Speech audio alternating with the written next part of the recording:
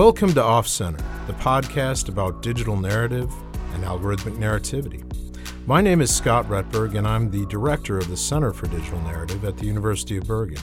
In this podcast, I'll have conversations with the researchers at the center, as well as other experts in the field to discuss topics revolving around digital storytelling and its impact on contemporary culture.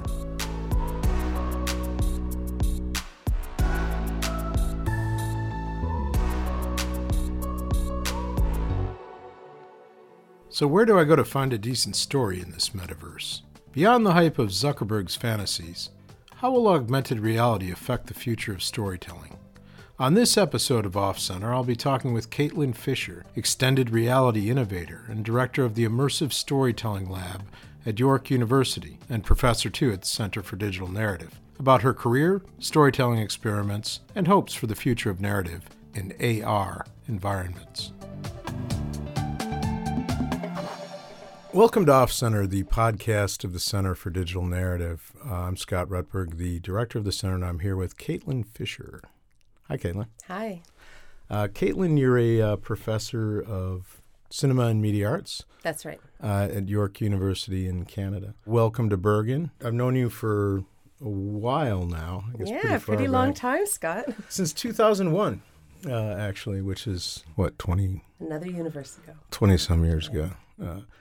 And you were the first winner of the Electronic Literature Award for Fiction. At the time that I met you, you were just wrapping up your PhD, as was I, at the same time. And now you're a renowned professor of cinema and media arts, and you've had a prestigious Canada chair, so you're kind of famous. Well, I don't know if I'd say that, but mini ELIT famous for sure. Can you tell us a little bit about the journey that you've taken, both initially to get to that place where you were writing a dissertation in creative hypertext form, and what's happened since? Oh, big question. Yeah, I'd be delighted to. I mean, this week I was sort of taking some moments to look back and wondering how I managed to get here. First off, I didn't actually do my doctoral work in a creative practice. My PhD was actually in social and political thought, and I was really attracted initially. I was a political economist, and I was all about 4-day work weeks and better work-life balance. And then I was introduced to hypertext, and I actually thought I just thought that it was this incredible philosophy machine, that it concretized so many experimental practices, and that it actually constituted like this huge challenge to academic writing. So I was all in. And my doctoral work was initially written in Storyspace, which, having chosen that software, sort of introduced me to this sort of emerging community that I'd never heard of. Artists working with computer scientists and literary scholars. And I found it incredibly attractive and started to do that work. Then I exported my doctoral work from Storyspace to HTML, and it flattened out all the structure. And I was really interested in sort of responding back to the emerging ELIT community. My doctoral work was called Building Feminist Theory, a Hypertextual Heuristics. So I initially thought I was going to go out and find all these like emerging cool feminist hypertexts, and there would be like 10 of them. And what happened was it was more around, here's a new way of writing, here's a new way of opening up the academy, and along that way I did start to kind of creep in a tiny bit of creative writing in it. And if you're starting to push the form, you end up with, there were going to be pictures, there were going to be sounds, there were going to be a few other things. Cut to the chase. By the time I'd finished my doctoral work, nobody wanted to read that kind of work. It's 2000. Nobody really cares. I was having like readers sort of say like, could you print it all out? That actually happened at my defense. And I felt like I'd put so much stuff into it, and I loved it. It was like this huge constellation of ideas in my head. And I kept thinking, this really is a form. Like, this is amazing. And it was like crickets. Anyway, my doctoral, I passed my exam, and it was actually, I think, the first born digital dissertation in Canada. It had no print companion. I was actually racing through at the same time that my university was making regulations around the borders for, because electronic dissertations were conceptualized, they were going to be PDFs or something. So I was like trying to get there before these new rules hit. But when I finished that, I took a long look at how I felt like I was a magician who'd done like a 10-card lift and no one had noticed. Right. And I was like, my next piece people are going to like. So I took everything about the dissertation and its, really tricky linking structure and its collageous practices. And, you had to follow across, multiple reading notes. And I did everything the opposite way. And when I saw that there was a call for this electronic literature award for fiction, I thought not only had I been kind of like pushing the boundaries and hoping to do a little bit more fiction, I'd had a creative writing practice in print, but I That's never, what I was wondering. I thought I never thought that it could be part of my scholarly practice. So I thought, what are the rules that I've learned? I thought, I'm going to have something character driven. I'm going to have a table of contents. I'm going to have something where people can understand. I thought about the granularity of the page differently. I'm going to have things that people will like. That was basically the difference. Yeah, Something people would like. With, a little bit of flash animation. Is there there was a little bit of everything. But, like, I felt like when I finished it, I thought, this is something that I'm pretty sure will land. And I mean, not that everybody's going to like it, but I was thrilled, but I wasn't entirely surprised when people like these waves of girls. And it really changed my life. It opened me up to being able to incorporate creative practice in the whole rest of my career. Yeah, and I mean, one of the things I loved about these waves of girls, and in a way, it's probably the work of yours that I'm most familiar with because I've taught it a few times. It does come out of hypertext, but it sort of also embraces the form and matches the form to the topic in this kind of like objective correlative kind of way. And I remember because at the time we just started the electronic literature organization, and I was the first executive director. And I remember talking to Larry McCaffrey, who was the judge of that award. And there were several other really interesting works on the short list as well. And he said, well, this one is sort of like, this kind of reminds me of like punk rock, or it's sort of in postmodernism. It's sort of like, this kind of Kathy Acker take on a memoir of a coming of age story of discovering sexuality and identity as a girl and as a woman, and this kind of scrapbook quality to it. Wow, that's so flattering. Well, it really did sort of, you got that sense of when you're a teenager and you're sort of kind of coming to grips with who you are, and just sort of the messiness.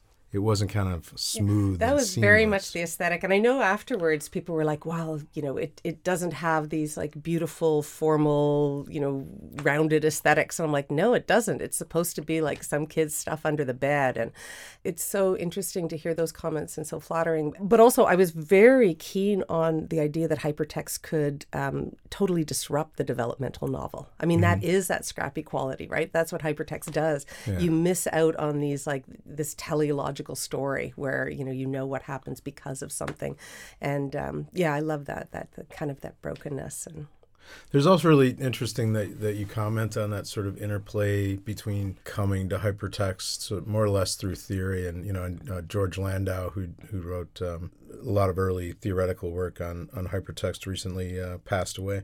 But I think that's also sort of the case for a lot of people, that it was sort of this is really interesting. Think about how we can sort of embody postmodernism in a text, but at the time he wasn't really writing about many projects that were actually there. It was more about the ideas, and then writers sort of took that. Yeah, I mean, definitely the early work was a response to Landau, and I think he was just such a huge figure and so important and just really generative. So even works like mine that were like these gentle critiques, they weren't even critiques, they were pushing back. It was kind of like, where is Rachel Blau Duplessis?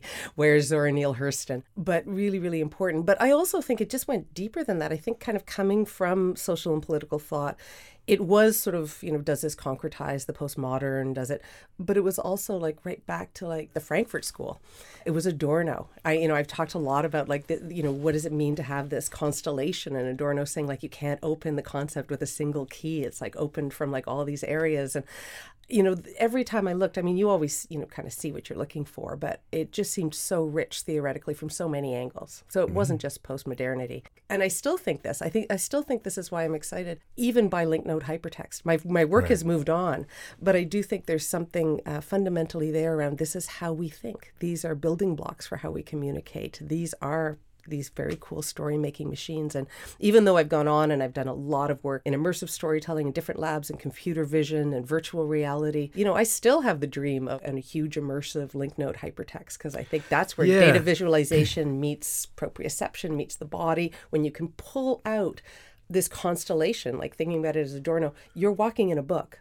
So it's not even just fiction. I've been in those kinds of environments where I'm like, this is the same kind of knowledge that I could be getting from reading a 200-page book, because I'm getting the relationships. Well, no, and it's interesting, too, just thinking about the kind of history of electronic literature genres, that there was this kind of moment of the hypertext novel, maybe before people figured out that the novel and hypertext are sort of very different entities in terms of the both the cultural baggage around them, but maybe even the way that attention is paid in the sort of traditional immersive novel versus the kind of fragmented approach of hypertext. But I sort of still miss that. Bobby Arellano's here in Bergen. I remember discovering Sunshine 69 and being like, wow, this is really all the different ways that we can take to structuring a story or sort of... Yeah, well, remember, too, I mean, basically, HTML ruined hypertext. Yeah. I mean, it also made it entirely...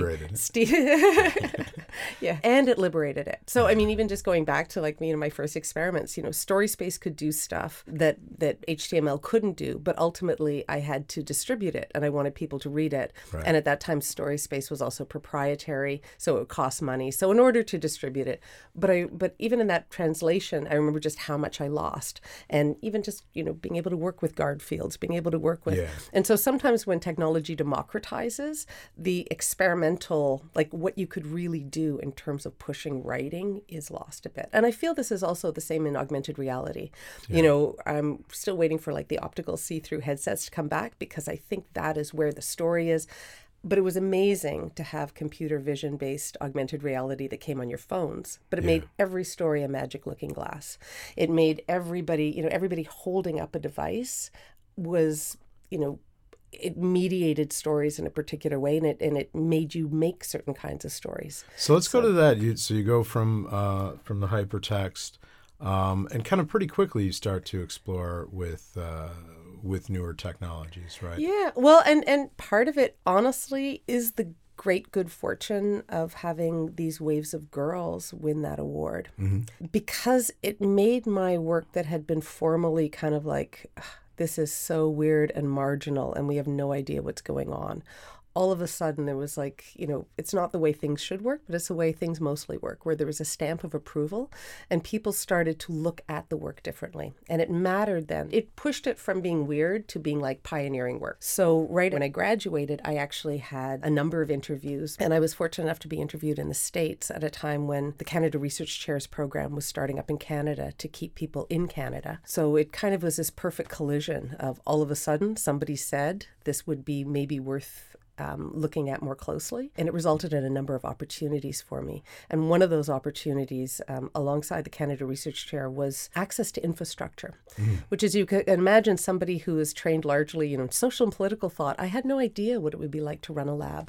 And it's been just this kind of funny thing that my entire career, I moved from working in a solitary practice to working in physical spaces, generally in teams, working collaboratively. So it really, Yeah, and I just want to read the list, because you're the director of the Immersive Storytelling Lab at York University, the Augmented Reality Lab, and the founding director of the Future Cinema Lab. So that's a lot of labs. It's a lot of labs. Can you say just a little bit about what all those things are and how you juggle it all? Yeah. So the first lab was actually the Augmented Reality Lab. And that was originally, so I was thinking I'd done this hypertext, I called it a hypertext novella, but I'd been thinking about sort of screen-based hypertext. And when I was imagining a research project for this Canada Research Chair and what I might pitch, it was actually my colleague Janine Marchessault had been down at Georgia Tech and heard a talk by Jay Bolter talking about augmented reality, and she came back, and so I owe her a drink. Came back to me and said, you might be interested in this, and my brain just spun, because I thought, what happens when you go from the flat screen and then you have to write in space? And it was just this incredible challenge. So I went down to Georgia Tech, and incredible generosity there with Blair McIntyre and Jay Bolter. And my first proposal was largely a twin of their setup with the InterSense tracker. With the first budget I wrote, I couldn't have done this without the intellectual generosity of people who'd done this before. And also, I didn't have a certainty that I had enough of a team. I'd never built a team. Right. So it was kind of like, I wonder if something breaks, maybe Blair McIntyre will take my call. He's probably forgotten all about this. If he hears this podcast, he might be appalled. In the end, I didn't have to do that, but it was a really wonderful working relationship. And it started me to think about, so the first lab I built was actually a really good one because I had access to this expertise. Then I didn't even really know what I needed. I was like, why don't I have a sound person? As soon as I stood in an empty room with this huge tracking system, and everything was so expensive. And I'd hired, I had like military grade optical see-through. Like I think my Envis headset was like, over like $100,000 US, and it had, a field of vision of about 20%, and you had to like carry it around with this huge cable. It was so exciting, and thinking about what future forms you could make.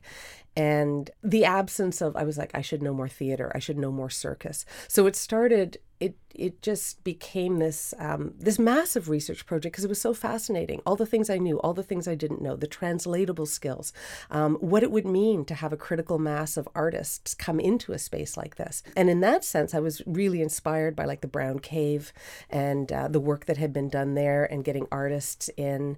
And I went down and I had my first visiting professor moment was at Brown, invited by Robert Coover. And I thought about that a lot. What does it mean to have these big sort of scientific infrastructures and have it filled with poets? Yeah. And so a lot of my trajectory was on building easy access tools. What would it mean to make it just easier for people to not have to go through so many intermediaries to get work back? So that was a lot of trajectory and just making weird small things. And then for any listeners who work in a university, you know that you get the money, and by the time the thing is built, your research project sometimes moves on a little bit. Yes. So it was a good 18 months. And in that 18 months of going to have this, basically a room, sort of like a small gym set up with an InterSense tracker and everything perfectly immersive and all, everything super expensive. But in the 18 months, I still had to move forward my work. And that's when I started to work with computer vision based augmented reality. So it was cheap, paper based. And that started like a whole other trajectory like of making books. Small print-based works, little,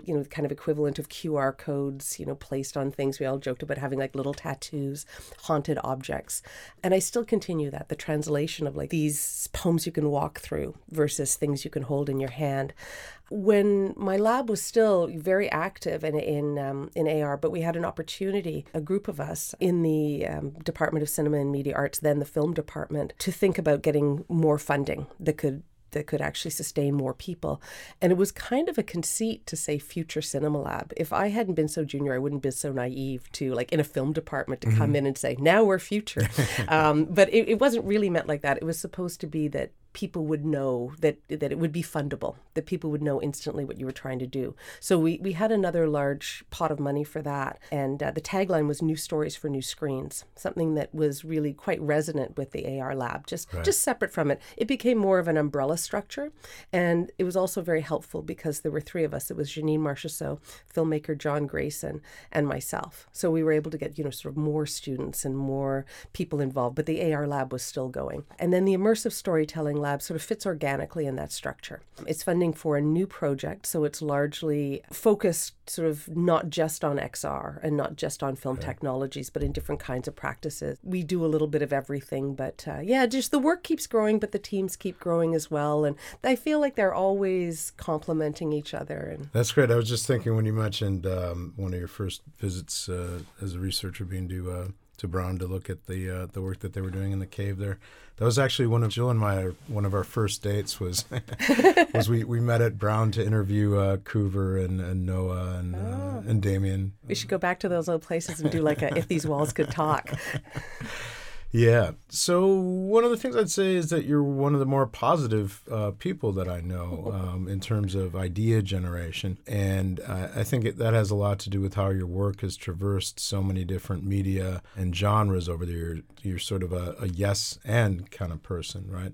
And that leads to a lot of collaboration. Can you say something about that, just about how collaboration has enabled some of the work that you create and sort of driven you into different pathways? Oh, that's really nice of you to say that, Scott. And I'm very glad to be thought of as a positive person. And mostly, I'm just super curious. And I've always felt that, I do. I'll always say yes rather than no, unless there's an extremely good idea. I think mostly I just am really curiosity driven. And almost every person I sit down with, almost every other research project has some point of intersection with something that either I feel I know or could offer, or that I really want to know. And I guess that's really the privilege of being in a research lab like mine, and also in the public sector rather than the private, where I don't have to be focused always on getting, a certain product like out to market. I have the ability to shift things, to learn new things. I also think that's my responsibility. You get a lot of public money in, public good out. And sometimes my collaborations are really basic. They're just simply, I can put my infrastructure at the service of ideas. But the most exciting things, and I think the things that keep my work fresh, or at least that keep my brain working, are that I do try to think of other people's work as a challenge to my own and as offering new pathways to think about things differently. Maybe a couple of examples of this. Some of your recent work has dealt with things like vaccine refusal or microbial resistance. Yeah. These sort of really public health, science-driven projects. Has that sort of been kind of an easy fit for you, or what have you sort of discovered out of creating these projects in tandem with things like public health research teams? Yeah. One of the things that I love about all of those multi-year projects that I've been involved with that haven't been about the literary or about AR or about technology, they have been in the company of people also incredibly invested in making things work and finding things that are fresh. So I was part of a multi-year project on vaccine hesitancy, spearheaded by Natalie Lovelace and Stephen Hoffman. And Natalie's an amazing, she's probably in Canada our most important thinker around research creation or art-based research. Did her PhD Santa Cruz with Donna Haraway, super interesting, and an amazing curator of people.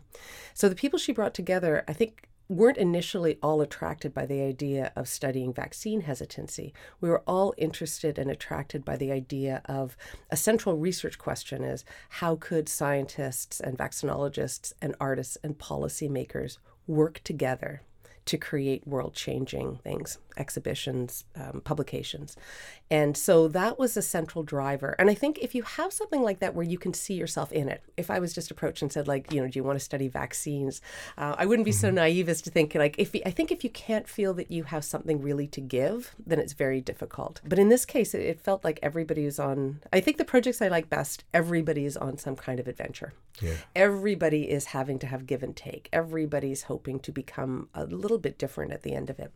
And so that was amazing. We did incredible data-driven projects. I worked with my doctoral student, Alison Humphrey, had a brilliant idea that around sort of a near future fiction, science fiction framework of a disease that wasn't here yet, called shadowpox. And it was also, though, based This was right before the pandemic. Before the pandemic, yeah. And Stephen Hoffman, who's like, probably the world's most cited researcher in AMR policy discussions, and I think led, Canada's COVID response. I mean, he's amazing.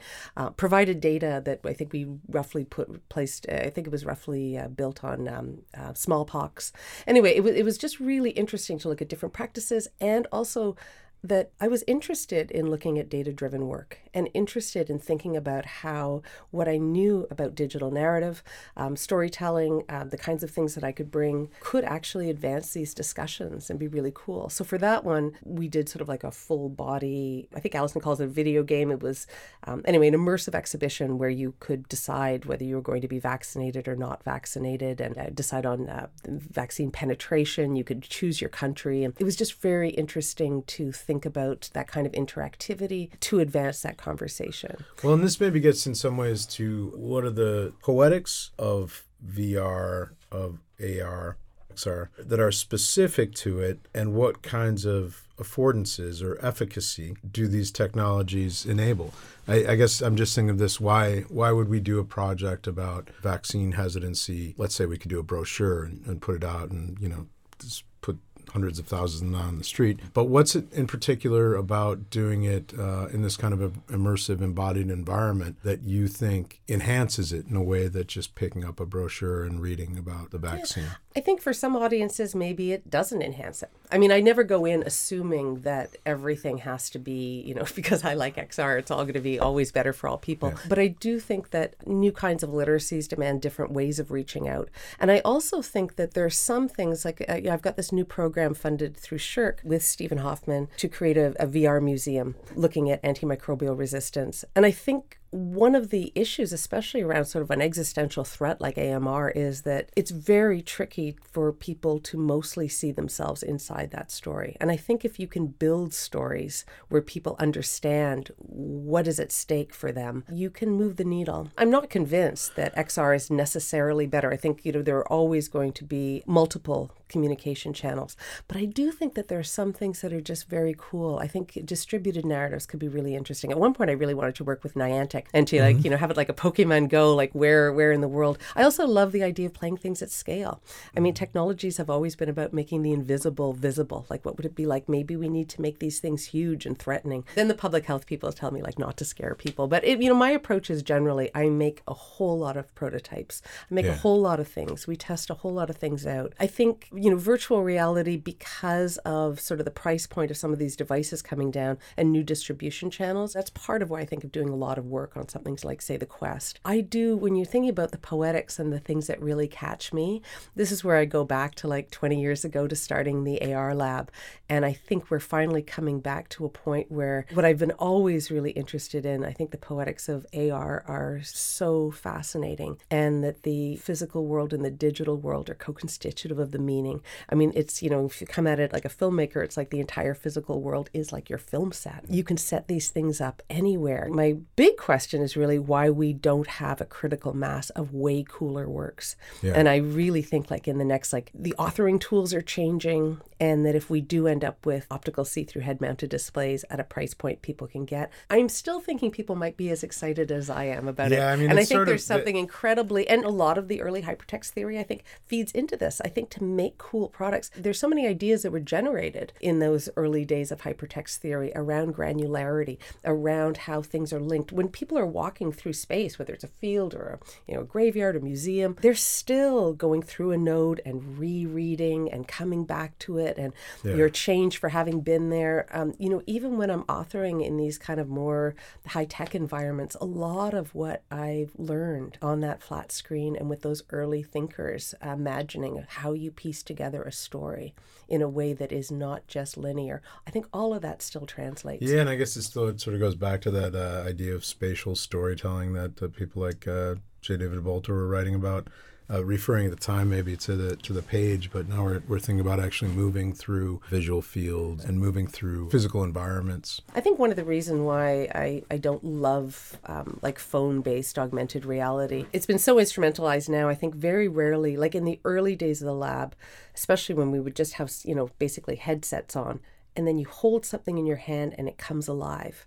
And there is this incredible moment of just awe. Mm-hmm. I mean, it is like a little magic thing. And I really think that, part of it is, I think there's the grammar and poetics of working spatially, of working to have the digital complement or to work to press back against the digital. But you also can kind of think there's still time to sort of leverage people, kind of the cinema of attractions. Like, I think there's still things that can make even grown-ups go like, wow. I think, most of what I sort of aim for is something a tiny bit more magical, that is less like putting sticky notes all over the world to direct me to do things or to give me guidance, but to make the world just stranger and more interesting and this crazy palimpsest. And one of the things that can happen in long form AR, it can be spread out over not only a large physical area, but also it could be durational. We could have targeted, movies that are built just for us that we can inhabit. And like anything like that, you have to have really strong storytelling skills. And this is where you get back to something basic. I was just going to come back to, this kind of cultural moment where there was massive investment in the metaverse, as Zuckerberg called it. It did seem like, and during the pandemic, you saw a lot of adoption of headsets and people starting to use them. And then kind of in like the last 10 minutes or so, right, AI's exploded. And a lot of these investments that Facebook was making and that a bunch of different headset makers were making, and maybe even what Apple was making into XR, are sort of fading, right? The rhetoric of the metaverse is gone, essentially. So what, just in terms of thinking about the practices that you engage in, do you think this is a reduction, or do you think it offers any kinds of new opportunities? Or yeah, I first of all, I don't think it's gone.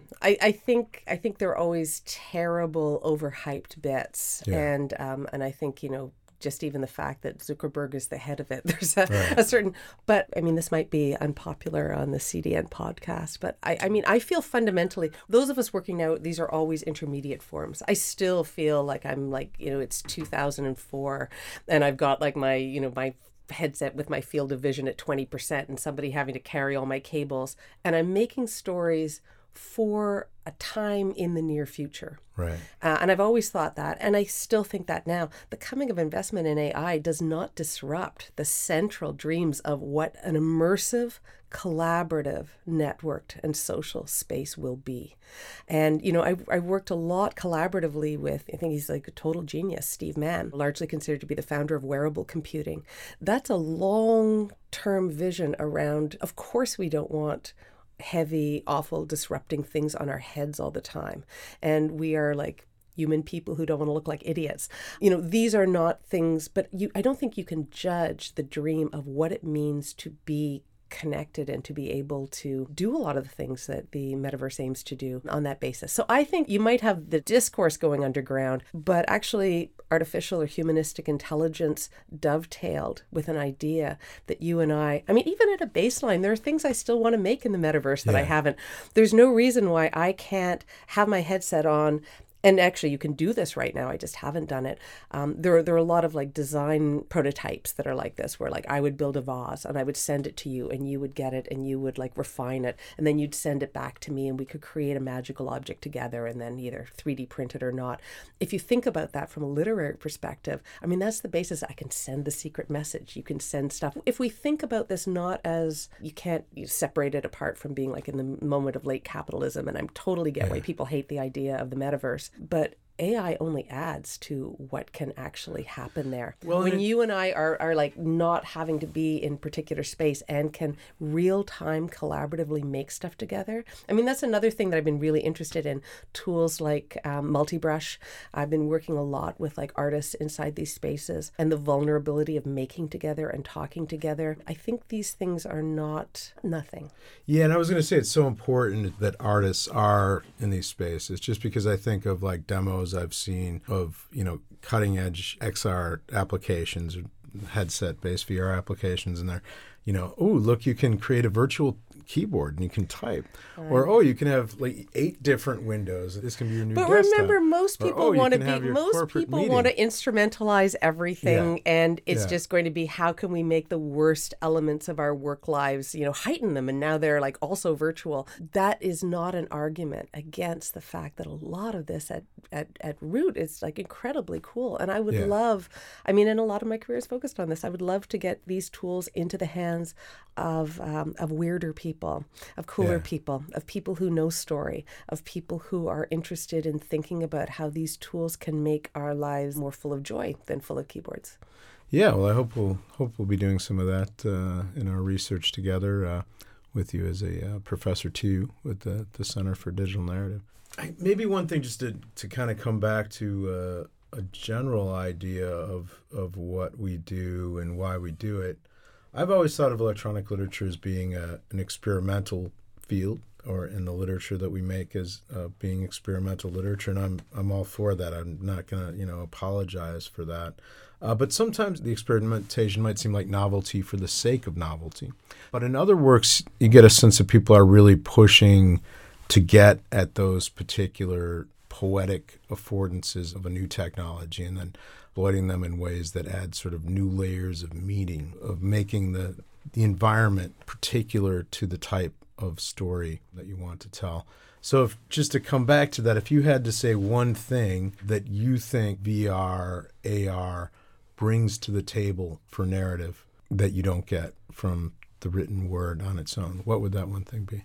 I think Yeah, I think it has to do something about being transported to the center of the story. And I don't think that you always have to have that as the only point of view, but I do think there's something incredibly powerful about inhabiting a story, that the combination of content and proprioception and having to activate is. And I'm not even a giant proponent that says I think some people will always be incredibly immersed in a novel and would never want that.